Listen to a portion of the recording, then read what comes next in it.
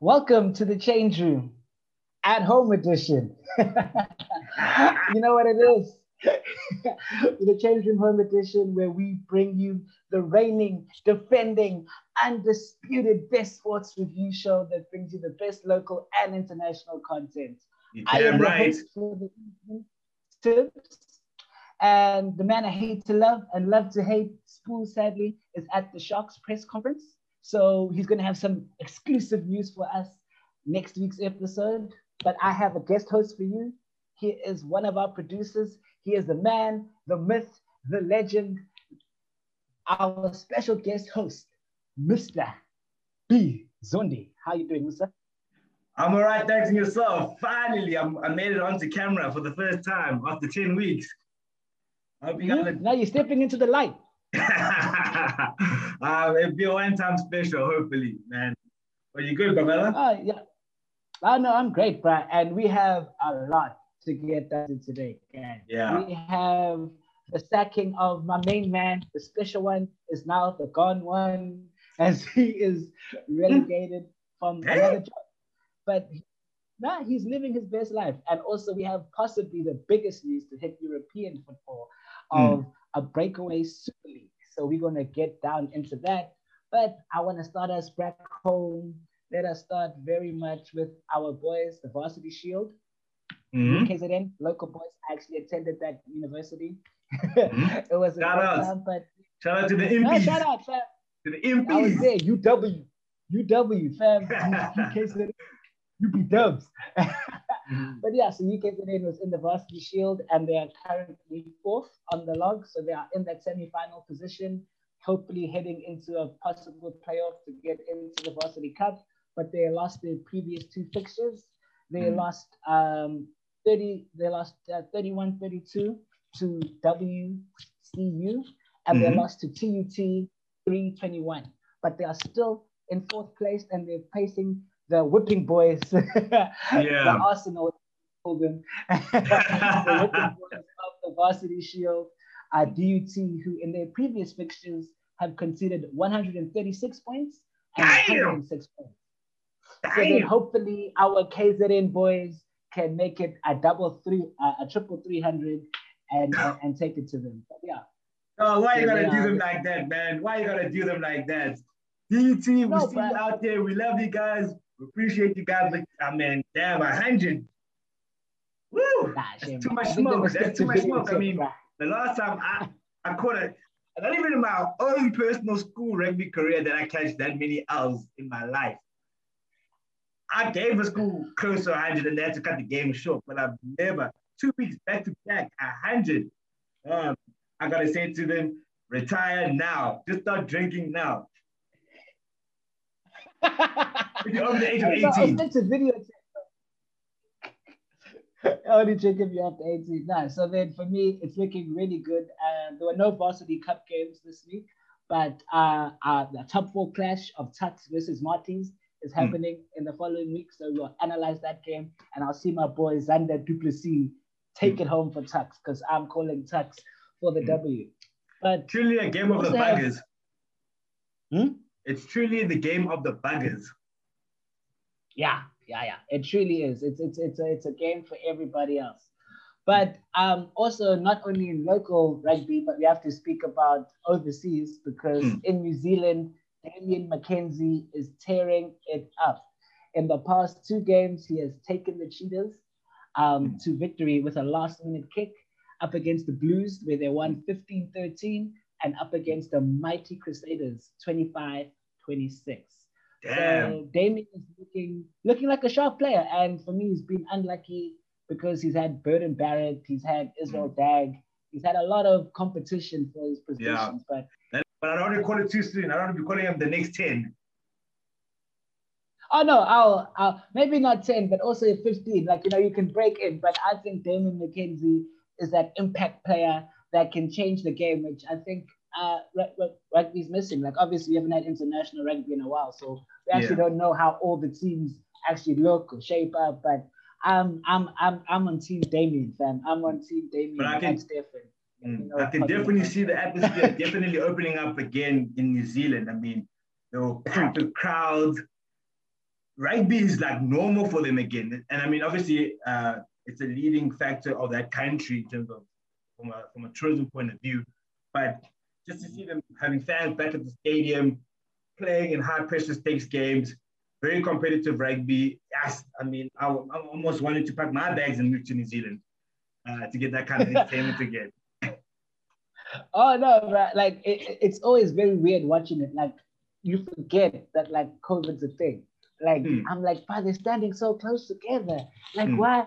How is that allowed to happen again? So like I'm out of in awe. I'd love to feel the vibes. But wait, so I have breaking news coming through. Yeah, I have breaking news from school at the Sharks press conference. He's telling us that no. So Spoo and Kosi has been signed to Rock Nation. He's another player that has been signed from the slew of Sharks players that have been signed to Rock Nation. So I gotta say, doo-doo-doo-doo. Come on. I mean, I ain't gonna lie to you. Spoo and Kosi, shout out to you, bro. You've had a fantastic ride at the Sharks so far. Your World Cup performance has been nothing but still world-class performances. And to get that special shout out from DJ Khaled, another one. We the best. I mean, come on. What more do you need? What more of a welcome do you need to the Rock Nation Club? What more? What more do you need, man? But shout out to Rock Nation for doing that. I think it's very important. I think from a strategy point of view, in terms of like, they're taking this really investment of rugby quite seriously. I mean, we knew about the big news of signing the Sharks, the bringing of Sia Khulusi over. There's some other speculations of other possible players. I don't want to be saying them now, but hopefully if they get the paperwork done right, they might come through. Maybe Spoon must give some insights when he comes back next week. But I think this move in getting Spoon Kosi for his own personal career is definitely the right move. I think especially with a lot of the black players in the South African Rugby Union, hardly of them actually take the opportunity to look elsewhere outside of Australia, South Africa, from a rugby career point of view. A lot of them, especially World Cup winners, usually stay behind and while everyone else goes and flourishes and play. We know that Mampimpi just came back from Japan. Japan. And then he's one of the first players to go and play rugby at another international level post World Cup victory. I think. Yeah, go ahead. Oh no, because like you were saying, because it's very interesting type of thing, because like you were saying, like then Rock Nation only signed the Sharks, but they also like signing certain players towards Rock Nation, which I think it's showing us very much how not only are the club a brand, but certain players are certain brands as well. So I think it's something that I think that all players should realize, that they like the one club man, the Steven Gerrards of this world, the one club heart on my sleeve, like rugby or sport in general is starting to become like a market, like a power play of and competitive, in a normal economy, very competitive in a normal economy. It's just business. I mean, supply and demand. I think when you got a high value player and a high profile player, it's important for one's personal brand to be able to capitalize on that. I mean, we chatted about it in the past how Sia Khulusi is more than just a sportsman. He's a man off the field. He's a guy who's building a rugby field in his hometown. He's a family man. He's the golden boy of South Africa, of a typical South African. And I mean, those kind of responsibilities are not wanted to be taken lightly, I think, in the world of sports. I think, and that's what has been missing for the sports maybe in the last decade or so. I think that evolution. I mean, we used to look at our heroes back in the day of like George Gregan in Australia. I mean, that guy was an exceptional player for the Australian team. We looked at Francois Pienaar as a symbolic relationship with Nelson Mandela, the 95 World Cup. So it just goes to show that these things ebb and flow. And I mean, John Smith, even when he won the World Cup, how symbolic that was from a nation building perspective. I think we've covered this a handful of times, but I would like to just reiterate that point of this is good to see that that our high value players are taking on those responsibilities to evolve their brands. And also like, and also realize that like, not there's more to the game. Like, you know, like their bodies can only take getting U-bolted so many times. So they need to like think of like, formalizing a brand and finding out what they can do. Do they want to go into commentary? Do they want to help the community? And I think that like signing to like a personal brand management organization helps you create those moves a lot easier, because then everyone knows that it's who you know, not what you know. So I think that it will definitely help them in the future. And speaking of, because you're saying about like how a lot of Black players leave and come back, or don't leave, someone that left and has come back is Johan Goosen. The homeboy, fam, like the returning, the prodigal son, as you would, as he has returned from playing in Montpellier in France. I think that is top team. He had a very bright young Springbok career when he was in his early 20s. He got 13 caps. He got 25 points for the Springboks. And at the tender age of 28, he's returning to the Blue Bulls to give Jake White more arsenal at far half, you know, to give Monet State some competition. And for me, I think that this is sort of being a good move. Like, you're starting to see a lot of the South African foreign players returning back to South Africa to play local. Yeah, I think, as you said, the prodigal son returning. I feel like he's got some unfinished business. I mean, you just mentioned that he's got 13 caps for South Africa with 25 points. That's another guy who left too soon. And obviously went to go pursue his own personal career from a club level, but has really unfinished business with the South African Rugby Union. And I think this kind of return, signing with the Blue Bulls, is definitely something that is good for him. And also just to come home. I think people can get homesick a lot of the time playing overseas. We've seen it with a bunch of players. Francois Steyn was another player. Went after another World Cup success in 2007, had a flourishing career. I mean, we saw that halfway boot kick that he did in France that trended all over the internet. And it got to a point where he was like, okay, dude, I'm more of a mature player. I've seen the world. I've done the things that I would like to have done in my early 20s. Or while I still got this time left in my 20s, because you know the lifespan of a rugby career player is usually up until 30. And as a backline player, it's very seldom that they actually make it past 30. There's only very few. Most likely the forwards stay longer than the backline players. And so the return of Johan Goosen, tackling on unfinished business with South African rugby, I think it's going to be interesting to see what he's able to do at the Blue Bulls. Yeah, no, definitely. And I agree. Like, I think, especially with like, obviously COVID and COVID protocols, like you're seeing the new Springbok coach, he's having I think 2 weeks ago at some alignment camps where he met with all the local players. And I think he told them what he's expecting from each position and how they can get themselves into Springbok reckoning. So I definitely think in this post-panoramic world of COVID, I definitely think that being in South Africa is going to help a lot towards getting selected, because the traveling of getting there and back is going to become very difficult. So I definitely think he's adding a lot of depth to a position that I think needs it. And I'm really excited to see what he can do for the Springboks. Yeah, and I think also just to add on to that, I think him coming back he's not like he's losing anything and what he's gained from earning in Europe, because our South African teams are currently in limbo with regards to the Rainbow Cup. And so it's not like he's not going to be back in England anytime soon. But I think from a career and a selection point of view, I think this is a very good move and a wise move on his part. No South African wants to spend that much time overseas. And I don't care who you are. Unless you're talking about foreign women. Like if you were to speak about foreign women. No, foreign women, we can go all day, man. I don't even think we have enough time to go about foreign women, but but if this is a sports show, this is not Tinder. But yes, no. So speaking about more local sports, we're going to shift it to the biscuit time of the PSL. London Pirates. Yeah, no, Orlando Pirates are probably the most frustrating team to support.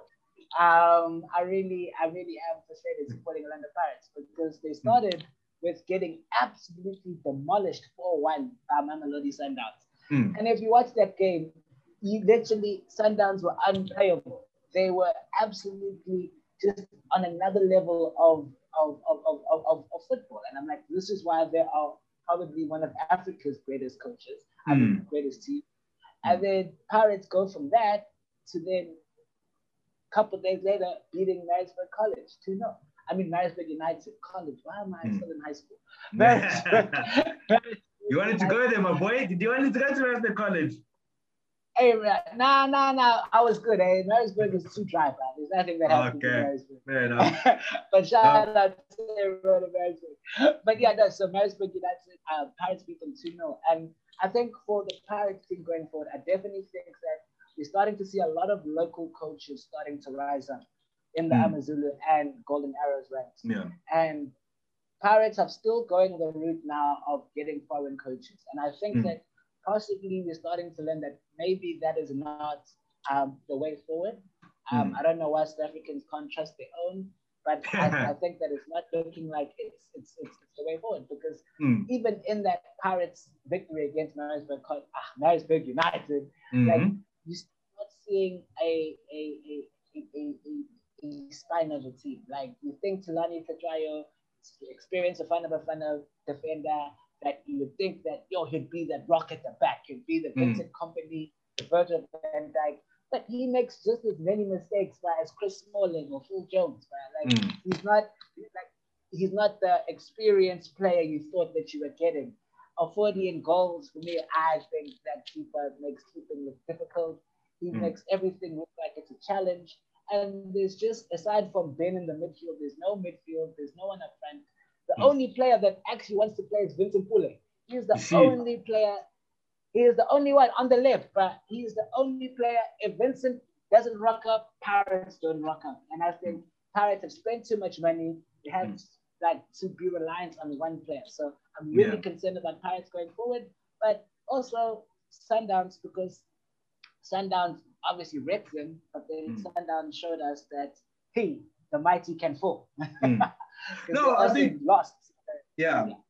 No, I think you definitely are speaking the truth there, my brother. And I think one thing I want to point out is that that the brand of an organization doesn't carry a team forward, but it's through hard work.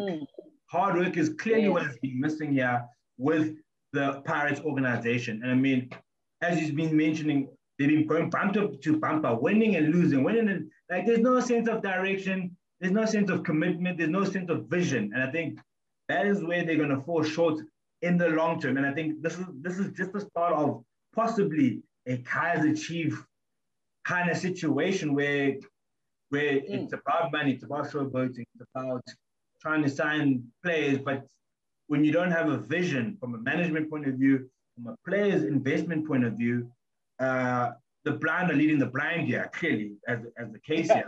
And so it's definitely, and I mean, don't have a right of Sundowns. I mean, Sundowns has been a very consistent team in the DStv Premiership or in the PSL in general for a long time. I mean, obviously, with a couple of investments and a lot of tactical changes with coaching and the right formation of the right team together, they've been able to use their players that they've been able to groom and cultivate and get them at a high-performing level. I mean, season after season, we've seen Sundowns come in the top 4 or 5 for the last maybe 3 years, 3 or 4 years.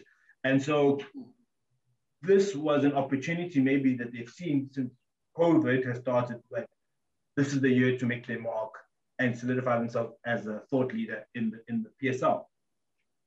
Yeah, no, definitely. And you said that about being a thought leader in the PSL because we have a capable PSL.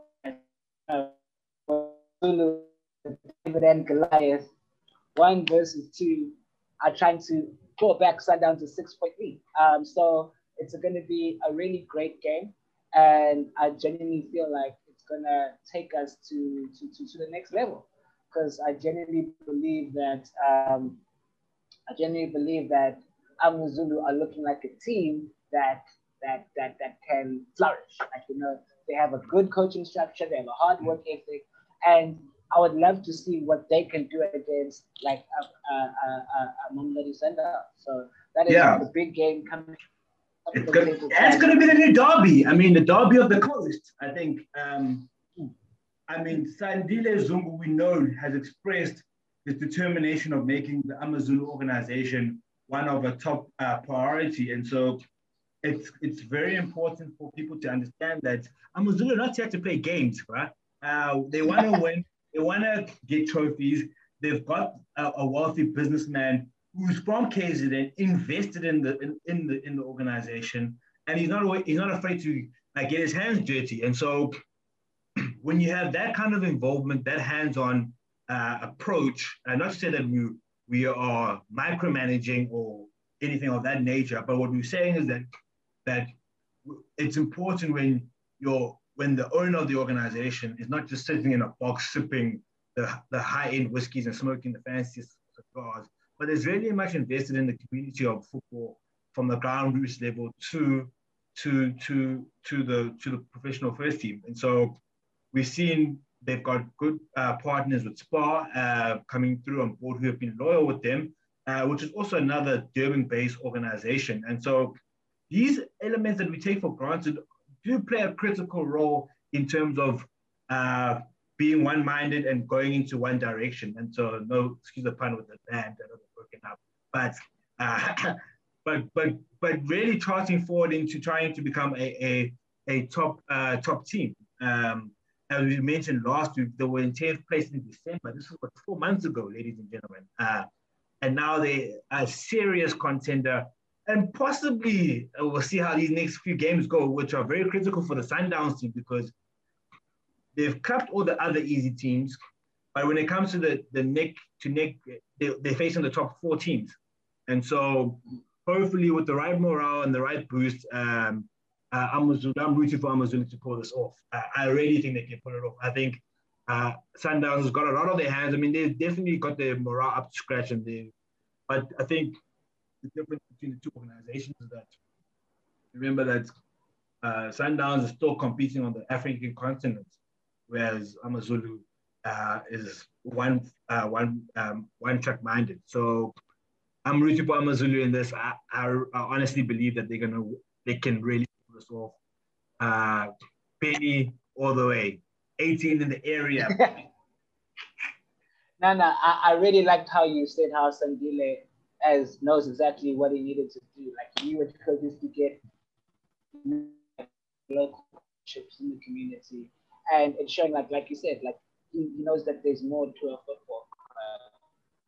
He's different from player recruitment to local deals to like also enhance the community that he currently resides in. So I think that that's very important from a top CEO executive of a football club.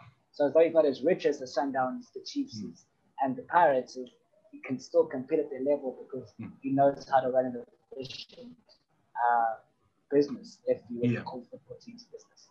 But yeah, speaking of, because we're heading where the drama about business is going, but before we get to there, let's actually discuss some actual football.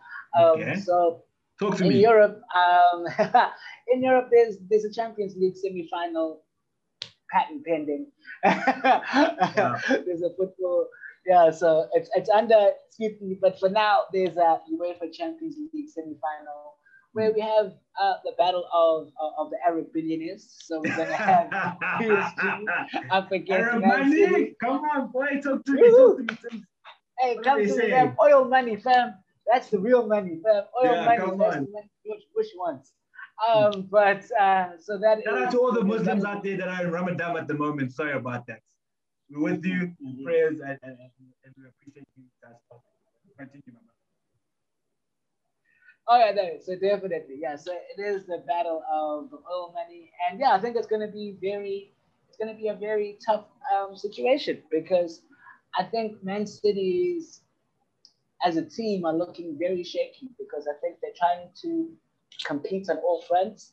And it's showcased with them getting knocked out of the FA Cup this past weekend against Chelsea, that they haven't quite found out what the correct balance is in order to get results while resting the correct players and they're not looking like the dominant team that they have been so far. And I think playing in these 4 competitions are really starting to affect them. Yeah, I definitely look at, as a City fan, I don't really say this much often, but that's why you'll see the content be a lot more biased in the other episodes, because me as a City fan. But I will definitely say that these last 2 weeks have been very troubling from a morale standpoint for the City organization, because we had the announcement of Sergio Aguero resigning or retiring at the time at thingy. We've just incurred an injury with De Bruyne with his ankle or calf. I mean, let's get that factual correct. And so he's a very critical player to that organization and that team. And also to juggle three leagues which are all concluding around the same time is beyond me. It's beyond me. I think it would have been nice as a fan. Don't get me wrong. As a fan, it would be magnificento to see City own the Premier League, own FA Cup, own the Champions League. But we always know that when it comes to English football, the FA Cup and the Champions League, as much as people like to crap on or put down the FA Cup, it's such an important cup to the league from an English reputation point of view. And people stand proudly around winning that kind of cup. And so it's always a conflict of interest when a team tries to tackle on both and they end up having to choose one. Obviously, they try to lead towards the UEFA because the stakes are bigger there. But from a reputation and a bragging rights point of view, from a silverware point of view as well, FA Cup, don't ever sleep on that tournament, guys. It's hard. It's hard. It's not an easy, challenge to take on. Oh no, yeah, like the FA Cup history is like it's embedded in like the English community. Like it's something that is like the thing. It's the ultimate like David versus Goliath. You know, and for us it's the Nedbank Cup. Like you're gonna get like the Sunday League team out there that gets to go play against Mamelodi Sundowns. Like it's that David versus Goliath. The hard worker that loves like hungry football, because as much as people like to think, it's all light and fun-hearted in the beginning stages, but once it gets to those group knockout rounds, boy, it is tough out there. Because also throwing in the mix of international friendlies, FA Cup, it's tricky. It's tricky to prioritize, and I think I'm yet to see a manager, besides Arsene Wenger, who's prominently known for winning the FA Cup a lot of times. But I'm yet to see another manager who can present with me with a plan on how to win the FA Cup and still prioritize another league. Yeah, no, it's not. Yeah, like I think Pep does it the best. Like he does get to semifinals and finals a lot. But it's just not that easy, especially with the amount of football that they're playing. Yeah. Like it's very hard to prioritize, and I think they prioritize sort of the money of the Champions League, rather than this game, because like the Gundogan wasn't playing. Like there was a lot of John Stones, a lot of key players, Edison Lecompito, a lot of key players weren't playing in this FA Cup game. Yeah. So hopefully that they can get rest is important so that they can try and still wrap up the Premier League and go forth in the Champions League. And then the last Champions League has a Chelsea versus Real Madrid. Chelsea on a resurgence. Real Madrid are currently in a slump, but in a two-game semifinal, anything can happen. I really don't know what's going to happen, but I'm excited to see what is going to transpire. Yeah. Just like I'm excited. I think we can officially say at the moment, in this moment in time, after the news that is broken out, before we get into that, I don't even want to ruin that. The UEFA Champions League is on a timeout, on an emotional break, where they're like in a relationship and like, I just need my space. And so, to be able to determine the outcome of this tournament, it will be unfair and it will be almost damn near arrogant to be able to dictate to say, no, this team is going to win, that team is going to win. Because we really don't know what's going to happen. I think when we get into that next point, but I always like to think that at least one English team needs to be able to be in the finals. If I can ask for that, for me personally, I'm backing my boys City on that. It'll be a nice way to end off a nice, beautiful year for season. But with the morale at Liverpool, we've talking about Jurgen Klopp and some of the players and how they're happening from a morale point of view and how that's reflecting on the performance on the field. It's going to take a lot. It really is going to take a lot to see when Liverpool. Dortmund, yeah, man, let me just open up the fixtures here. Wow, got you on the line here. But what I can say is that what I can say is that PSG, their confidence are definitely up. So it's definitely going to be a challenging game for City. That game is definitely not going to be an easy one. Real Madrid and Chelsea, I mean, people might hate me for this, but I mean, it seems kind of like almost laid out. But what I will say is that teams can always throw off Real Madrid at these stages of the tournament. And it comes down to how they really do in the first game, because if Real Madrid can dominate and have a 3-1 aggregate or 3-0 aggregate, going into the second game on the 5th of May, easy breezy, they're there in the final. But if Chelsea either draws this fixture or lose 2-1, best believe the spice and the sauce that's going to happen on the 5th of May, boy, it's crazy. Because you chatting to your ancestors, you are chatting to your Hail Marys, because anything can happen at that point. Anything. I just think just because Real Madrid are also in like a 3-way title race for their domestic championship, I think that Chelsea are in a race for top 4. I think it's going to be I want to see how the managers approach the Premier League and the La Liga and how they approach the Champions League, because they're competing for something on both fronts. So I think that the managers are going to be the kicker, how each manager balances those two things, because I think both teams aren't on the best form. So whoever manages the two competitions the best is going to be the winner. So it's all on the managers this time. But something that's not on all of the managers, which they seem to be us, is the biggest news to happen in at least my football, like since I've been alive in football, is this emergence. So I know that it's going to be very complicated to explain. So I'm going to try my best to explain it. So there are a conglomerate or a consortium of some kind. The Illuminati. 15 teams, like 12 at the moment. Yeah, Illuminati. Cool.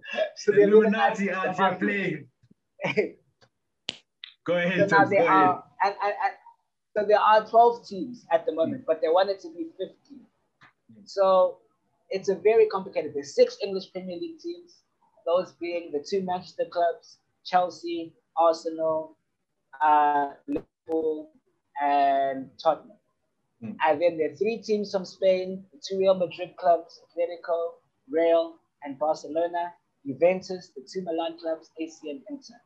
So these 12 teams want to now not compete in the Champions League, but create an own separate mini league where they're going to invite 3 other founding teams and then 5 other teams just in jail. So what they want to do is have midweek fixtures where they can purposely privatize and sell their soccer product to the masses for a higher fee, circumventing UEFA, FIFA, and the leagues in general. So that's everyone's like, hey, what? Yeah. So that isn't crazy. That is crazy. That is just crazy, bro. And what are they calling it? They're calling it the UEFA Super League. The European Super League. European Super League. So that's the working title that they're going with at the moment. Yes. And so just talk to me, my friend. Like, why were they just? Because it's not like it doesn't seem like an idea that they just woke up yesterday with like, you know, it'd be a good idea if we had an elite team of players, soccer teams from Europe competing against each other for billions and trillions of dollars or euros. Yeah. No, talk to me about how did this come to be? I'm there for you.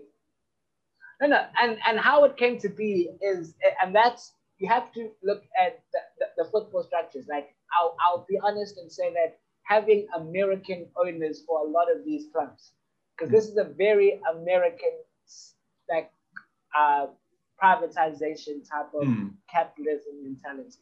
Yeah. So how this came to be, because if you ever want to do something, go and watch the comments made by the Real Madrid president Florentino Perez.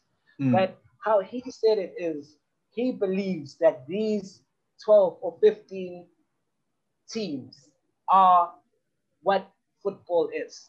He believes that they are the marketable brand of football. So he says, and this is what he says, and that's how you know it's rubbish. He says, to save football, to make football more accessible to the people, we need more competition, where it needs more elite competition. But that's a nonsense. It's genuinely because it's nonsense. That's his mandate, and that's what he's saying.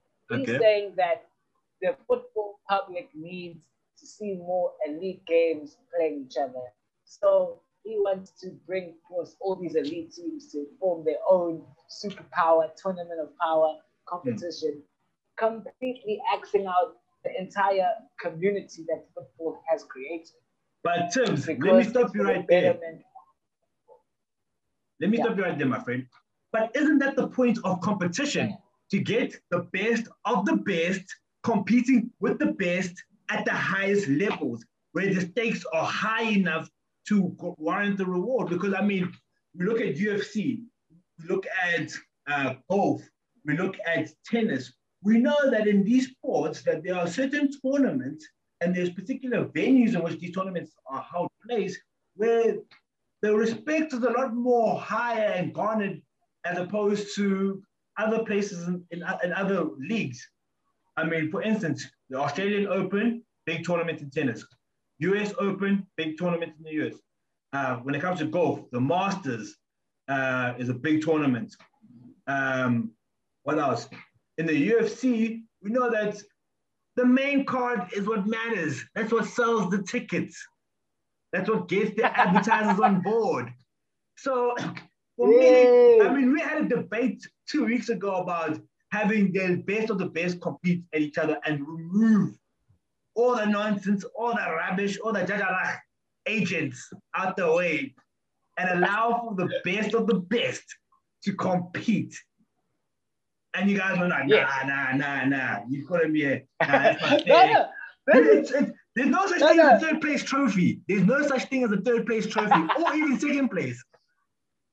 They give medals. And I love how you mentioned that. Because that's where the issue resides, is the fact of there's no competition here. You know what I'm saying? Tim, we're taking the best of the best. We're taking the best of the best from each league. We know that in Germany, what makes them the best? When it comes to football, there's only really two teams that can really produce high quality performances, and they fluctuate. So it's not even that they're consistent. They're very volatile in terms of who's the number one team in Germany. We know that in Portugal, it's a waste of time. France, maybe we can chat. Maybe we can chat one or two things. What other European countries can I name off the top of my head?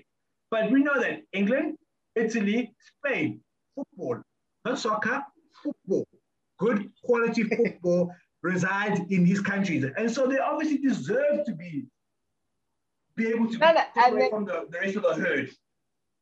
Yeah, no, but this is why, and this is where I have the issue. Like, it's like saying, because what makes them the best? And that's where we're getting to.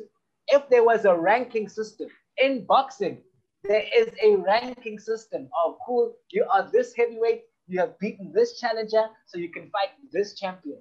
And this tournament is negating that because the 15 members can never get relegated.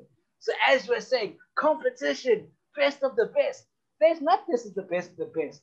Arsenal are sitting 11th in the Premier League. They can't even come in the top in their own country, but they are Europeans' best.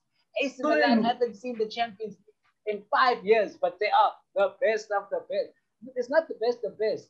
This is just money people being greedy, which is a literal thing. Because if you look at all of these best of the best, more than half of them are in huge amounts of debt because of reckless spending, not because of the pandemic. But they're doing it for the fans, Tibbs. They're doing this for the fans. They're not doing it to try to get the best players. They're doing it for the fans. It's for you guys. I don't understand, guys. Help me understand this. No, like, if I'm spending money, this is a business saying that says you gotta spend money to make money. I've never heard that. I've heard that so many times, and I kind of understand it. I'm not saying people must get into debt. Don't get me wrong. What I'm saying is that in business, because now we have to look at it from a business point of view, it takes money to make money. If you don't have the right investors, you got to take chances. And we've seen the kind of players that these transactions, that these teams have used the money to try and attract to help grow their brand and the recognition of them. That's why they even considered in those things. Because if they never spent the money, then they wouldn't have been considered as a top tier team to begin with. Like, I'm not excusing the debts. Don't get me wrong. I am not excusing the debts. But what I am saying is this. The money had to work somehow. They needed money. Yeah. They found a solution, and it's working out. So, okay, relegation.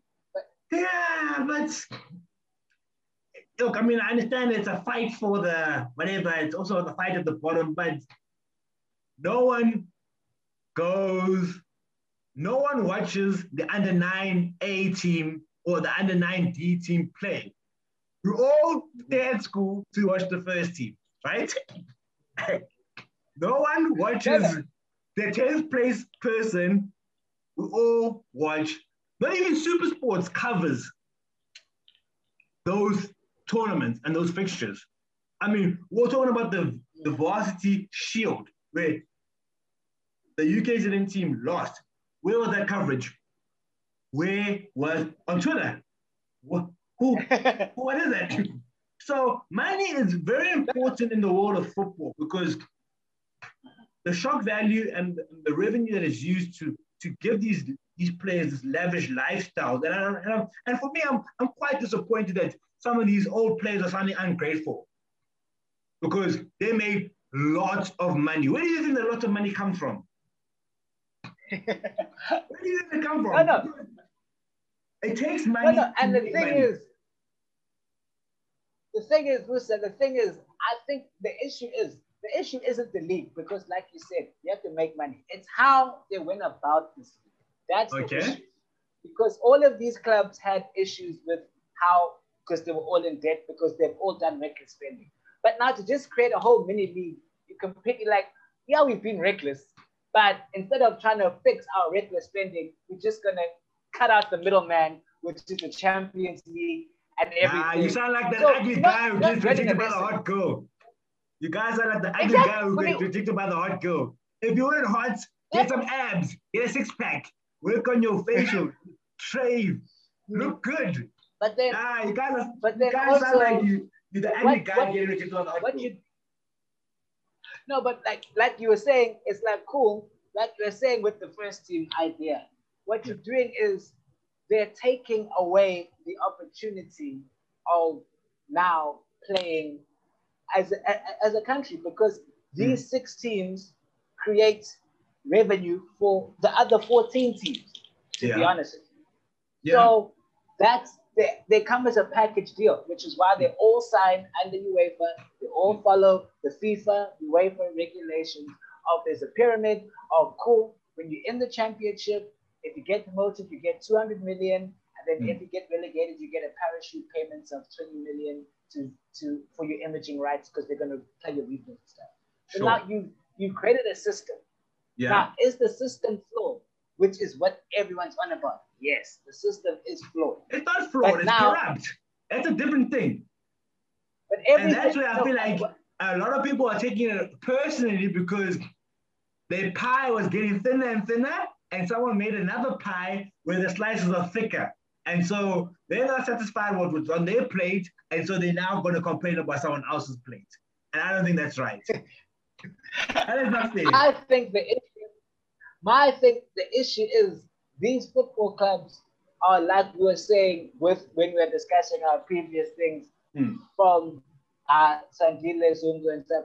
These are all like rich clubs that have been managed poorly, and now they're using this Super League as a get out of jail free card. And that's where I'm saying you're robbing the passion of the game. But also because you forget, like Man City or East Manchester has created grassroots football. It's created a women's league. They have been involved in helping out their community, which then gives them more exposure to now the female game is a lot bigger.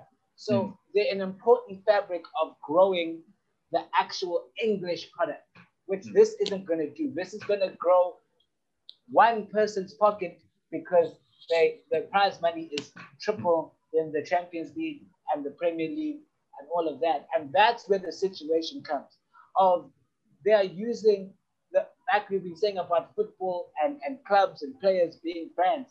The fact that Marcus Rashford as one player took on the entire UK government and fought by himself to feed hundreds of thousands of kids that weren't getting fed. Sure. That he can't, like, you know what I'm saying? Like, these clubs are pillars within their community, and they are helping them to benefit their community. I'm not saying the Super League is wrong. I'm saying how it's being proposed in its current format is wrong. Because yes, there is money. Like you said, there are 4 masters. It's not like so then I have 4 2-weekly tournaments. We're cool. We play these teams. I'm not saying the European Super League is wrong, but in its current format, it's only benefiting 15 people when there are over 200 clubs in UEFA that need the money to be spread around. It's basically the rich are getting richer and the poor have to basically feed off of the scraps that they choose to give them. But the only reason why the rich are poor because they were reckless. So that's my thing. If you want to frame this as a money grab, don't frame it like you're saving football.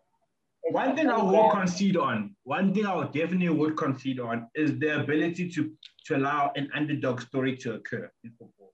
We've seen it with Leicester City, we've seen it with Hull City, who came into the Premier League, never necessarily won and took it to the level where Leicester City did it, but they were a top 4 contender when they first were introduced into the Premier League. And so these structures that were in place were therefore to allow for such occurrences to occur. And so I can definitely concede on that point. But what I will tie it up and say is that creating another league is not a bad idea. I don't think it's a bad idea. But in this particular case, I can 100% agree with you, and I think you've slowly convinced me. I'm not quite 100% sold, but I can definitely agree with the elements of what it does to the fans. And I think we've seen during the course of the day how certain fans have literally gone out to their football teams and organizations and saying, how could you do this? How could you betray us? You're supposed to engage with us. And I think that's where the level of management and the general community often clash in any organization. It doesn't matter if it's a charitable one or a business one or even an entertainment one.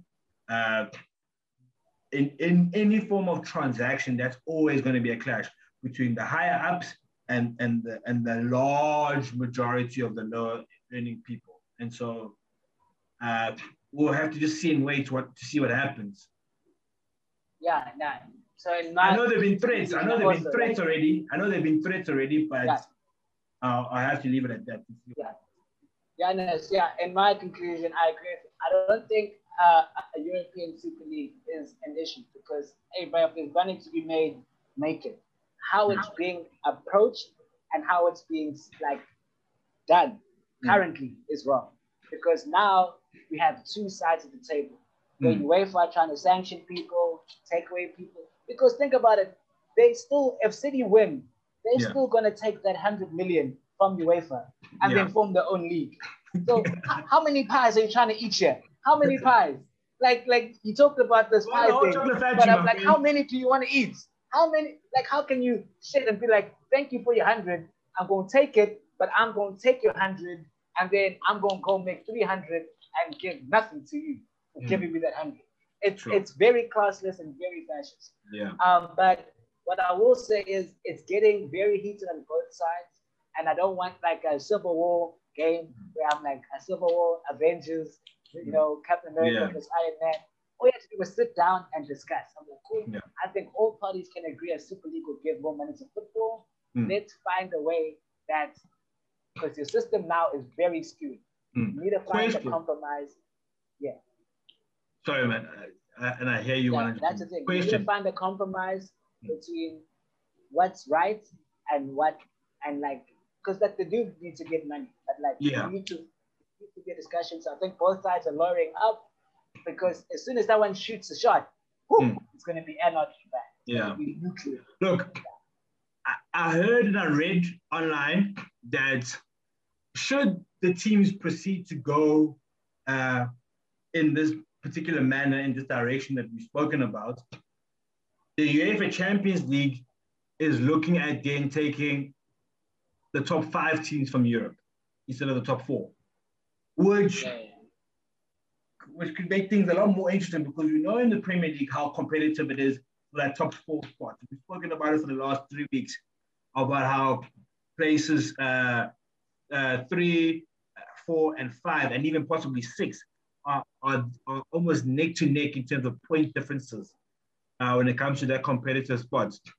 Do you think even if they resolve this matter, with the UEFA considering for 2024 having 5 teams from each league, would that make a difference in terms of the competitiveness of the tournament?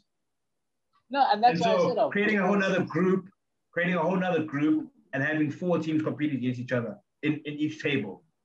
Yeah, no, and that's why UEFA feels slighted, is because they had this plan in place, because this was a plan that they were going to try, and everybody signed off on it.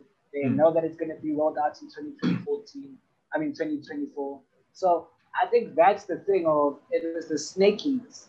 It was they have this rollout, which is going to help more teams get exposure to money, which is going to help the brand explode, because then they're going to create 10.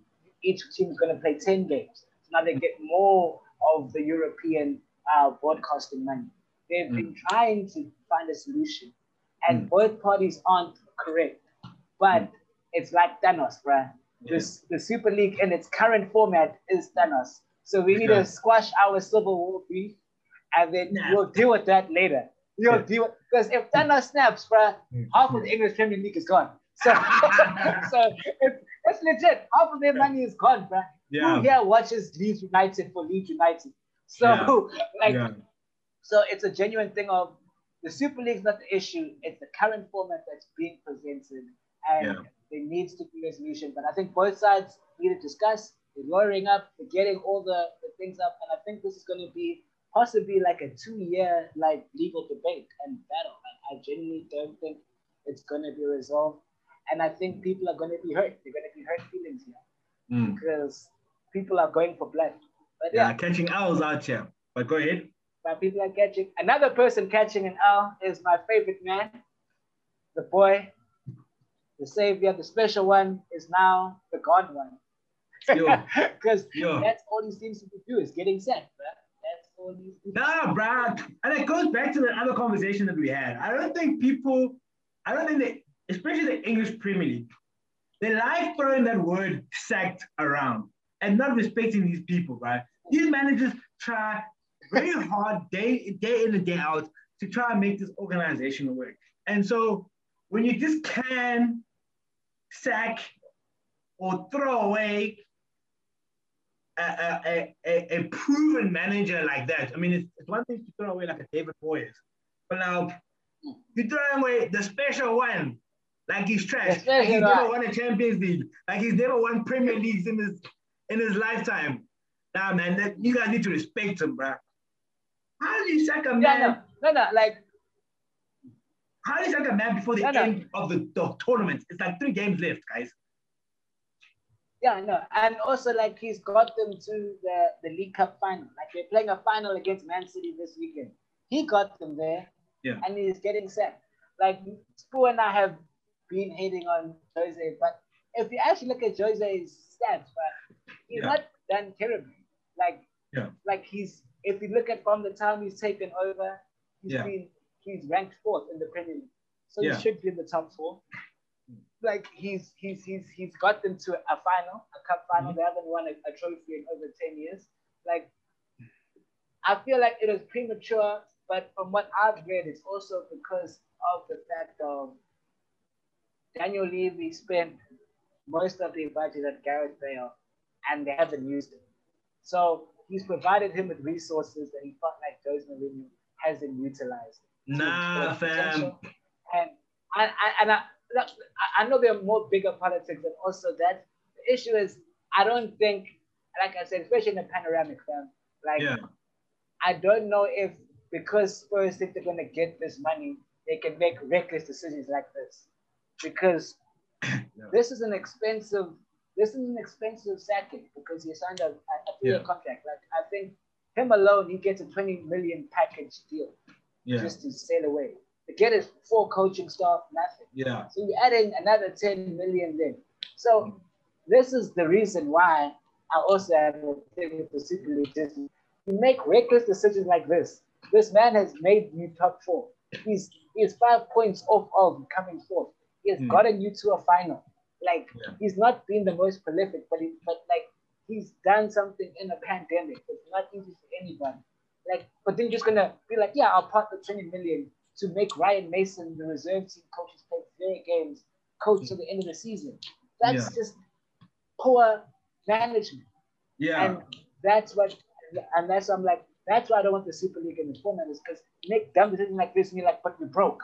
I'm like, what do you mean? But you broke. Of course you broke. Stupid decisions. So my thing is that I may not have this accurately corrected, but this might be in Jose Mourinho's coaching career or management career the shortest stint he's ever had with an organization. 18 months. 18 months, my friend. We can't even count last year. We can't even count last year because it was COVID. So the man is hypothetically, if I calculate and do the math, he's only been working for probably 10 months at best. Yeah. Because from March to December, March to October, bro, there was nothing happening. No one was doing anything. Anything, man. So you're gonna fire a man just off of 10 months worth of work. That's when you sign a 3-year contract. I'm like, maybe you're to blame. Why did you like? And that's what I said, but I don't agree with it. As I said, I don't agree with it. There's no manager in the world, and there will never be a manager, except for Benny McCarthy, that can turn around a team within a year. Yeah. And with Benny McCarthy, we haven't seen consistency. Like, we've only seen, maybe they're just in really good form. Like, I'm really going to be the same next season. Like, there's still no consistency. There isn't. Like, Jurgen Klopp took 5 years to win the Premier League. Exactly. Even Pep took 2 years to win the Premier League. Yeah. I don't understand how people expect in a pandemic where you don't have money. Yeah. Homie's doing the best he can. He's coming top 4. He's putting him in cup finals. I don't understand what they bought him for there.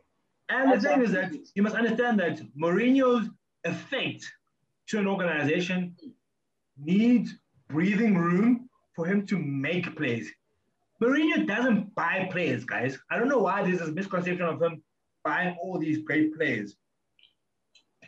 The reason why he brought Bale back or got him from Malone and then got him to thingy was because he knows what an effect he can have to an organization like Tottenham, because he was an honorary, what do you call it? I don't want to say old boy, but yeah, he was an old boy of the organization.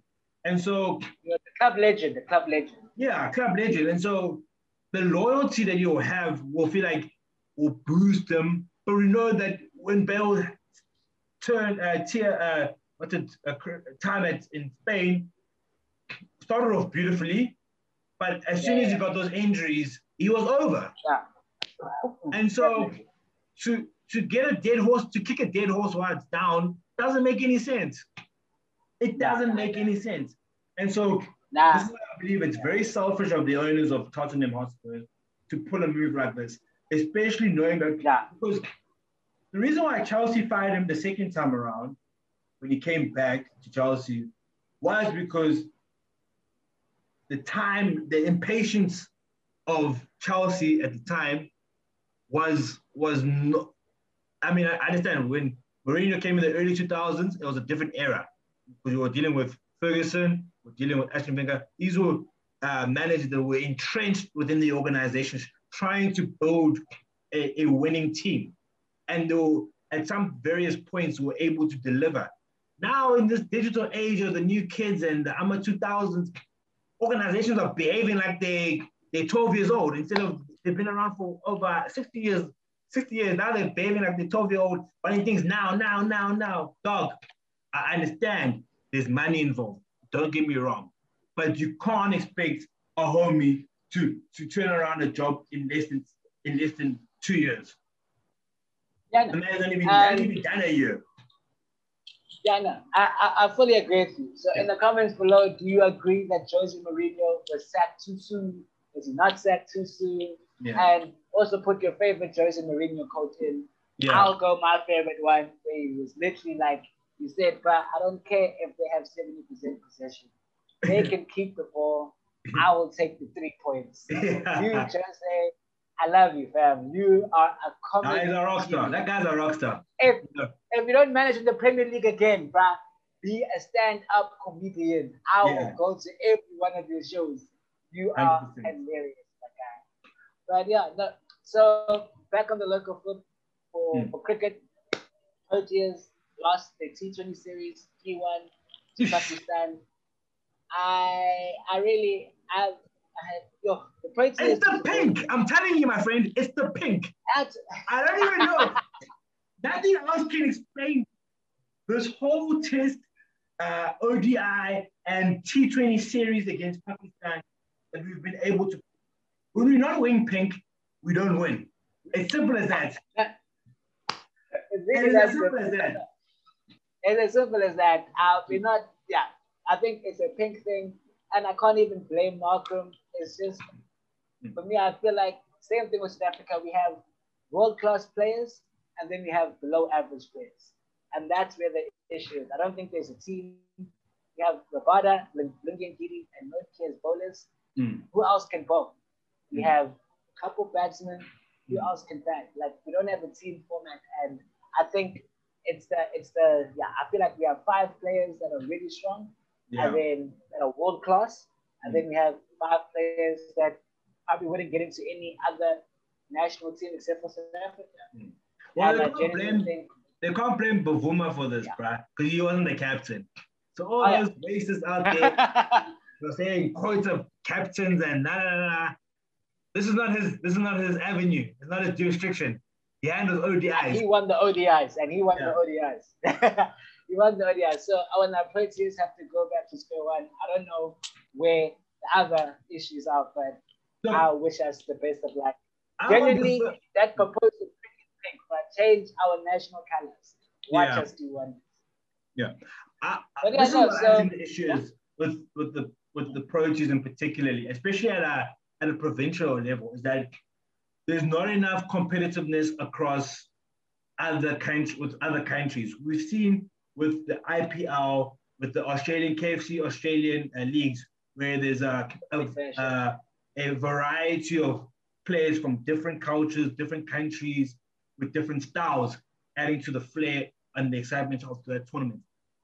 There's far too few South African players not competing or not even participating at a provincial level. We see in rugby where we have the Super Rugby, we've got the Pro 14 now, where teams are able to compete, club teams are able to compete at other levels, but there's no infrastructure for that in cricket. And cricket is quite a fairly organized organization. Cricket South Africa is not organized in the sense that they're getting things done, but there are structures in place. But why can't they just bloody deliver competitive cricket?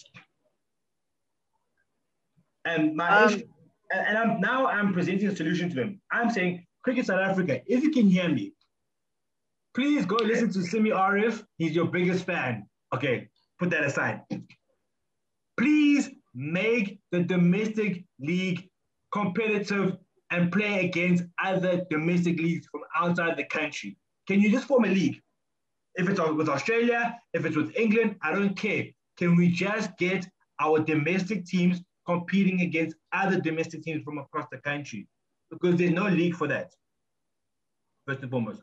Yes, I understand the biggest players at the Cricket Association, and there's a lot of corruption at that level, are the English and the Indian boards, the cricket boards. Highly corrupt individuals, but can I just simply ask, it's a prayer of mine, if we can have a domestic tournament that allows for our players to compete at a high level, it will allow for the development of cricket in South Africa to produce high, valuable players. No. That is actually the correct. I want to lie, you're very correct in that assumption. I genuinely think that is the issue, is that we're seeing players not being able to make the step up of doing well domestically. And who are they playing against? Like, I would lie to you. I would play my 13-year-old cousin at rugby. I would bulldoze it. But then now, if I went to go play for the Sharks, I would get attacked. So I think that is the situation of there's not enough good competition. Like, I mean, if we just quickly, sorry to interject there. If we just quickly scan over the results, Pakistan won by 4 wickets. Pakistan won by 6 wickets. Pakistan won by 9 wickets. Are you kidding me? What is that? Yeah. Last week, Wednesday. Sis, man. Sis. I know. Pakistan won by 3 wickets again to wrap up the fixture. T20, guys. This is where we're supposed to be thriving. South Africa as an organization thrives in Test cricket.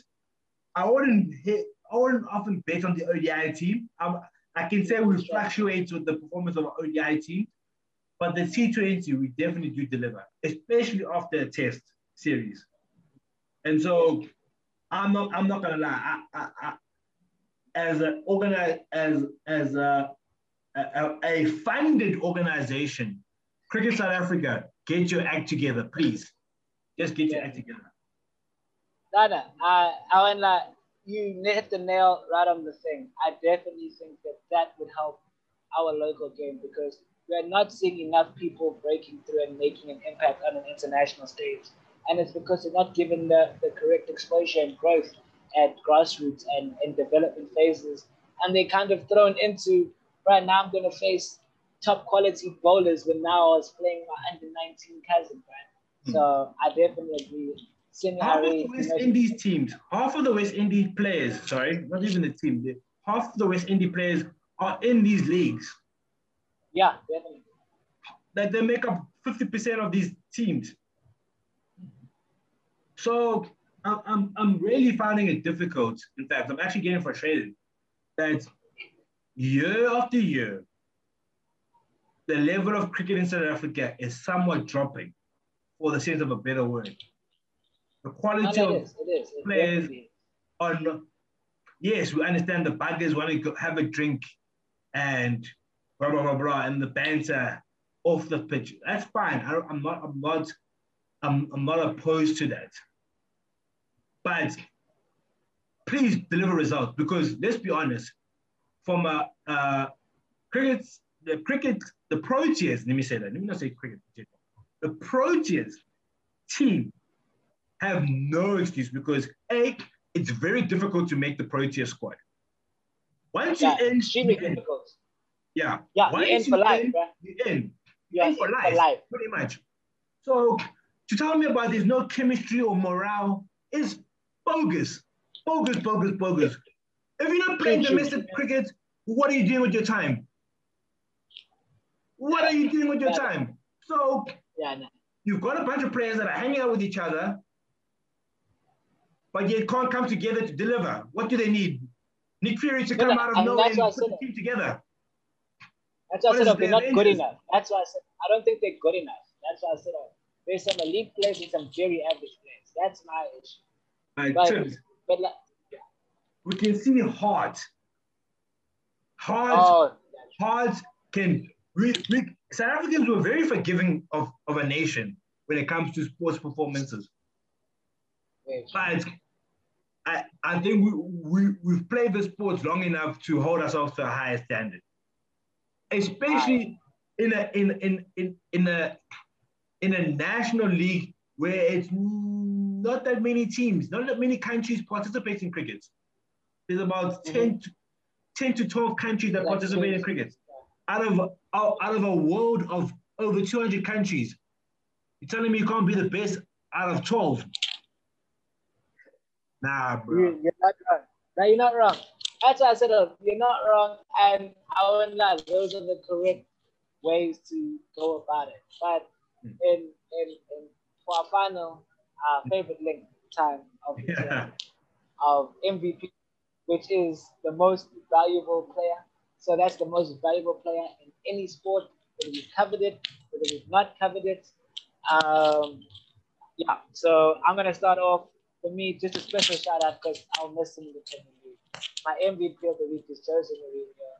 Just because for me, I genuinely think he's an old soul and is a football brain of like absolute, and I feel like he was given a disservice, and I genuinely shout out for him. For me, Jose Mourinho, I genuinely respect you as an individual at the top.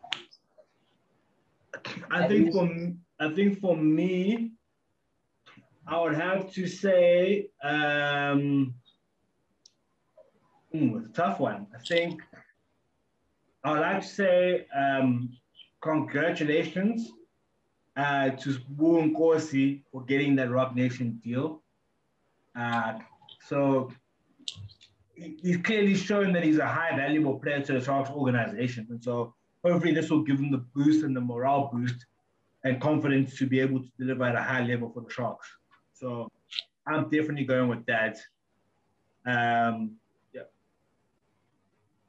then fixture of the week, so that is the best fixture of any sport that we have covered or haven't covered. And definitely my fixture of the week has to be, even though we lost, if you go watch Sundowns versus Pirates, you will see top quality South African football. And you kind of wonder, why can't the Bafana Bafana play this way? Like, they absolutely demolished Pirates through and through. And I definitely think that if you're a South African coach in training, you should watch how they played, Sundowns played that game, because that game was really fine to watch. For me, I would definitely have to say that as much as it felt sore to lose, I thought the kind of football that Chelsea were able to deliver against Man City in the FA Cup was nice and competitive.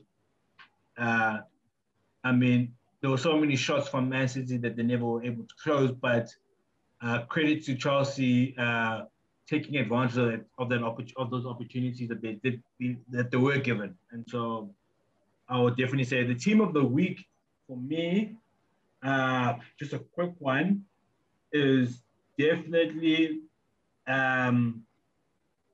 I'll have to say Sundowns. I think they're in for a big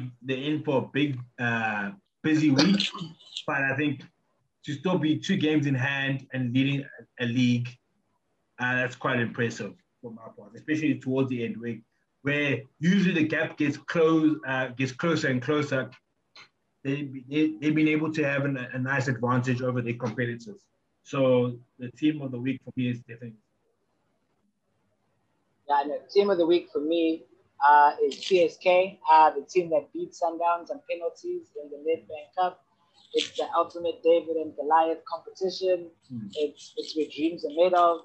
And hey, bruh, they genuinely beat them on penalties 6-5. And for me, it's what people dream of. Like it's the passion of football, as people would say, of the underdog team that were in the championship last season. This season can go forth and in a semi-final beat the mighty Mamelodi Sundowns. So for me, I think they're the underdog story, and they played well. Like it wasn't like they were hanging on. Like they played genuinely well, and if they won in regular time, I don't think anybody would have been too surprised. And against the Sundowns team, which I just said dominated Pirates, I gotta give them their props. That's congratulations to them. We have some great fixtures coming up over the following weeks. We've spoken about them in the Zulu. We have some Varsity Cup. We have the remaining Premier League games, Champions League games. Hopefully, if the Civil War doesn't break out. So there's some great games. There's some great games coming through. So do you have any final thoughts for us, Mr. P. Zondi? I beg your pardon, you just tell me again? Oh yeah, do you have any final thoughts for us? I think this has been an absolute pleasure. Thank you for inviting me, Tibbs. Sorry, you missed out. But I hope that Sharks jersey that you bought for the Changing Boys is worth it. Yeah, this has been absolutely amazing. Thank you so much, Tibbs. I really appreciate it. Guys, please subscribe and all that stuff. But yeah, go ahead. I know, subscribe, fam. Yeah, subscribe, like the video, share the video. You know what to do. Add in the comments all your MVPs, your fixtures, your team of the weeks. We are on all streaming platforms. We are on our Twitter, Instagram, and Facebook handles are at the Change Room. We have TikTok as well. We have TikTok as well. TikTok now. We have TikTok now at the Change Room ZA. You can follow me on TikTok at Tibbs_Dumi. You guys have been really great. My name is Tibbs. He is Spoo. Oh, sorry. There's Musa. I'm so used to it. Sorry, my name is Tibbs. We have our special guest host, the man at the plan, Musa, and we are the Change Room. Goodbye, everybody. Awesome. Bye-bye. Love you, loves. Cool.